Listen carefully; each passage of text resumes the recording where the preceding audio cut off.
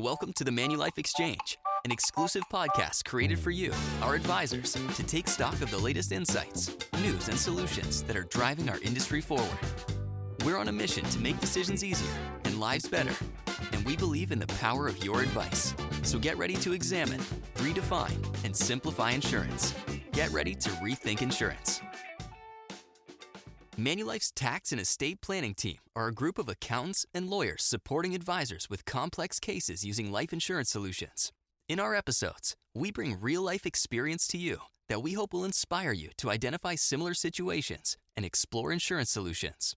Hello, everyone. My name is Tony Lee. I'm the Assistant Vice President for Tax and Estate Planning in Western Canada. I'm joined today with my colleague, Deanne, in Montreal.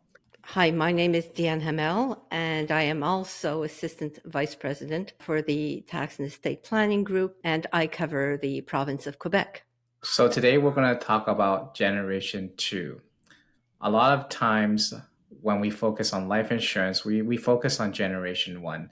A lot of planning that can be done for Generation 1, but I think Generation 2 needs a deeper dive as well. Do you agree, Deanne? Absolutely. And I'd say that the vast majority of cases I have worked on last year were insuring Generation 2. And we see that a lot because our clients have done a lot of planning, and they are looking at potentially transferring their business to the next generation. That's quite interesting, because what we've seen is that only 1 in 10 business owners actually have a plan. But it seems like who we are talking to are the 1 in the 10, because 9 out of 10 don't have anything. Well, I think what happens is that they plan to minimize taxes. They will do an estate freeze and they will issue new shares to a family trust, but they are not thinking about who are they going to transfer this business to and how are they going to transfer it. That's what I'm seeing. I think it makes a big difference whether the business is actually an active business, where there's actually, say, buying, selling, manufacturing of goods, versus a passive business where the only job is holding of assets, be it marketable securities or real estate. Those are actually going to make a big difference. Another statistics that I read recently was that the largest or biggest hurdle that business owners are facing is actually finding a successful successor to their business. A lot of times what I've seen in practice is that the kids, I use kids sparingly because kids are actually in their potentially 40s and 50s now, the kids don't want to be in the active business. Do you see that as the case, Deanne? Yeah, absolutely. It's not because your parents were involved and were really busy with their active business that the children necessarily want to do the same. So we are seeing companies and more companies being sold to third parties. What I've seen recently also is companies being sold to employees as well. And you're right. So when you're talking about the transfer of a business to the next generation, there's a big difference between an active business and a passive business, investments, for example. But even though there aren't all of the soft issues like preparing the children to take over the business or things like that, it still needs a lot of thought as to how you're going to transfer this investment business to the next generation as well. I agree. I mean, the statistics are showing us that 75% of the businesses are sold to third parties and employees. So only 25% of active businesses are going to be transferred to their children. One example that I've recently encountered is, Chinese food, transition of Chinese businesses. A lot of times the parents were immigrants and what they could do was only cook. So they opened up restaurants. However, their next generation, their children, they were taught and educated so they wouldn't have to do a hard job such as cooking all day in the kitchen. So that could be another factor leading to why there's not going to be a lot of transition of family businesses to the next generation. They probably are better educated. There's also the fact that, and we know it was an issue when you were selling a business to a family member, you weren't able to get the same tax treatment as when you were selling it to a third party, unrelated third party. And we know that last year there's Bill C-208 that was enacted to kind of allow at least a better tax treatment for sales of a business to the next generation without having to Incur the same taxes as the third parties. I think that's true. The intention of Bill C-208 was to level the playing field so that the next generation with their holding companies could actually buy shares of mom and dad's company. However, today I think we'll focus more on the selling and transitioning of a passive business, which typically does happen a lot. We'll go through a case study that I've worked on last year. So, where you have a situation where the parents sold the business a few years ago, they have personal cash, they also have cash inside the corporation. So, it becomes an investment holding company. And there's a lot of those types of companies out there. Typically, they would have done an estate freeze.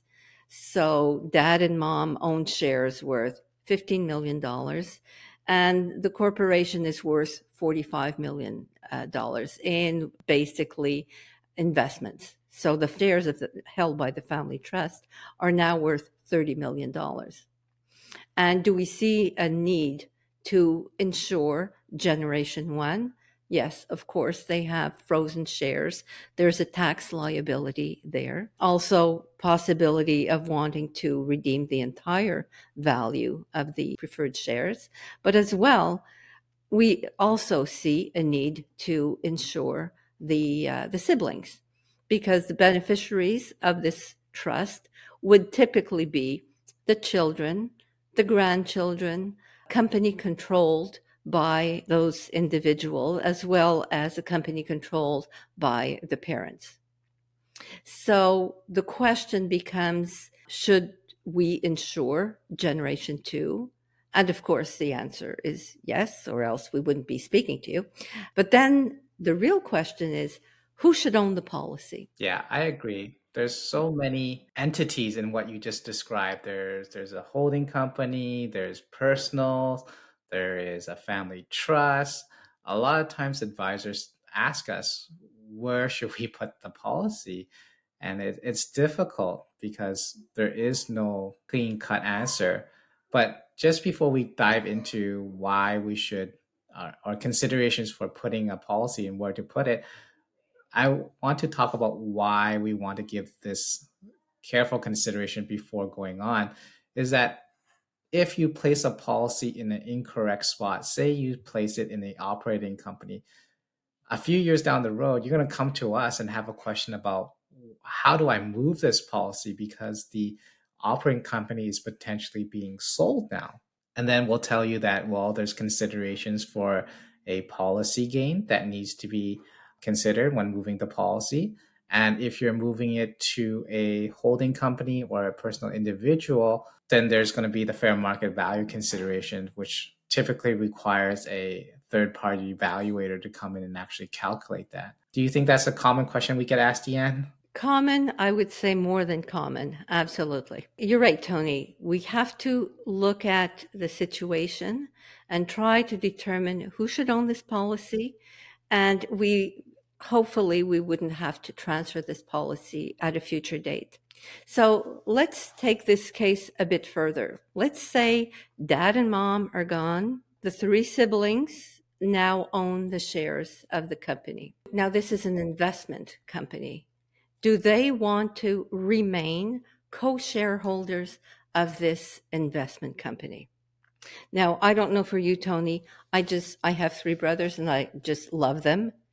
But would I be willing to be a co-shareholder of this company with my siblings? Probably not. We probably don't have the same investment philosophy.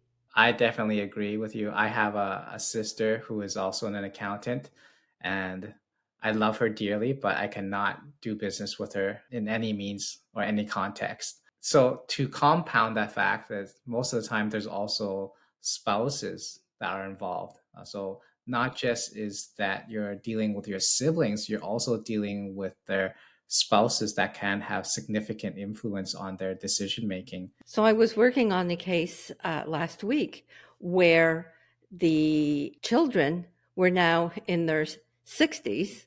So you kind of wonder, are they going to perpetuate this situation with their own children? Because it's one thing to be three siblings, but then if you add the spouses and if you add the nieces and nephews, then probably it becomes unbearable. So you really have to think if this company will remain together. So is it difficult to break up this company? In my career, I've only seen it one time where they were been able to successfully break up a company into, in my scenario, it was 8 separate companies. But I think what is common is that these types of breakups are actually quite expensive to do and very hard to execute. And typically, when I see it happen, or I've seen it happen, is that the stars have to align. So you're talking about a butterfly transaction, and it's a type of transaction where you can separate this one holding company into three, transferring the assets without having any taxes to pay on the disposition of the assets, and at the same time being able to split it up in three without any tax consequences. And from what I'm being told as well from tax practitioners, is you wouldn't do a transaction like that for under $20 million. So that is a way to separate the company. But if there's a life insurance policy in there, or two or three, then the life insurance policy cannot be transferred out on a tax deferred basis. So the consequences you were talking about before, which is policy gain and shareholder benefit based on the fair market value of the policy, well, that applies. So that's one way of breaking it up, which is probably the best potential way. The other way is just to wind up the company. So there are investments in there, sell the investments, pay the tax, distribute the assets to the individuals. But then that attracts a lot of tax by doing it that way. And again, if the insurance policy was in that holding company, you have those tax consequences. It's like adding a new child to your company, because CRA will take a portion probably equal to a quarter of the assets when you decide to do a wind up. But I think there is another way. It's sort of like I would call it a hybrid or a partial, where you can actually create 3 new holding companies and distribute a portion of the assets to those holding companies. But again, you still have to have that main umbrella company intact. So you are just still co-owners of that asset, but you have holding company. So you do have some discretion over the investment philosophy. However, most of it is still going to be inside the main umbrella holding company. So basically, what we're saying is if you do put the life insurance policy inside the holding company, you have to be aware of the fact that eventually this company, if you split it up, there will be consequences if you want to split up the policies as well. So coming back to our original question, who should own the insurance? Well, probably not the family trust, right? Because a family trust would generally, and I'm saying generally, not have any cash, because a family trust is used as a conduit to transfer dividends out to the beneficiaries. So it's only if, for example, shares of the company have been sold and that the trust kept some of the cash assets in there. But if not, typically there wouldn't be any cash. Yeah, the downside of keeping income inside a family trust is that it's going to be taxed at the highest marginal tax rate. So again, you're eroding half of that capital. So for every $100 you pay up to the family trust to pay for the life insurance policy, you're only getting 50 cents to purchase the life insurance policy. So a family trust is definitely not a good place to put the life insurance. And then there's a holding company owned by each individual. So that would be a possibility as well. As I said before, generally included in the beneficiaries of a family trust, you will find a corporation controlled by one of the individuals. So each sibling can open their own holding company, and dividends could be paid to the family trust and end up in the hands of the holding company of each individual, and therefore the life insurance policy can be held in those personal holding companies. I think that would be a better solution to having it in that main holding company where all the children are shareholders. Eventually, when mom and dad pass away, there's always going to be disputes. What I've seen is they play nice when mom and dad are alive, but when mom and dad pass away, all the issues come up, and then we're talking about how do we break this up. And oftentimes, mom and dad really want the kids to remain co-shareholders of this company. And they do not want the spouses to become beneficiaries as well. So they try to control that with a shareholder agreement and everything. But at the same time, I think you have to look a bit further and really wonder if it would make sense to keep this holding company all together or split it up. And if you are going to split it up, just not a bad idea to put the insurance on each of the siblings in their own holding company.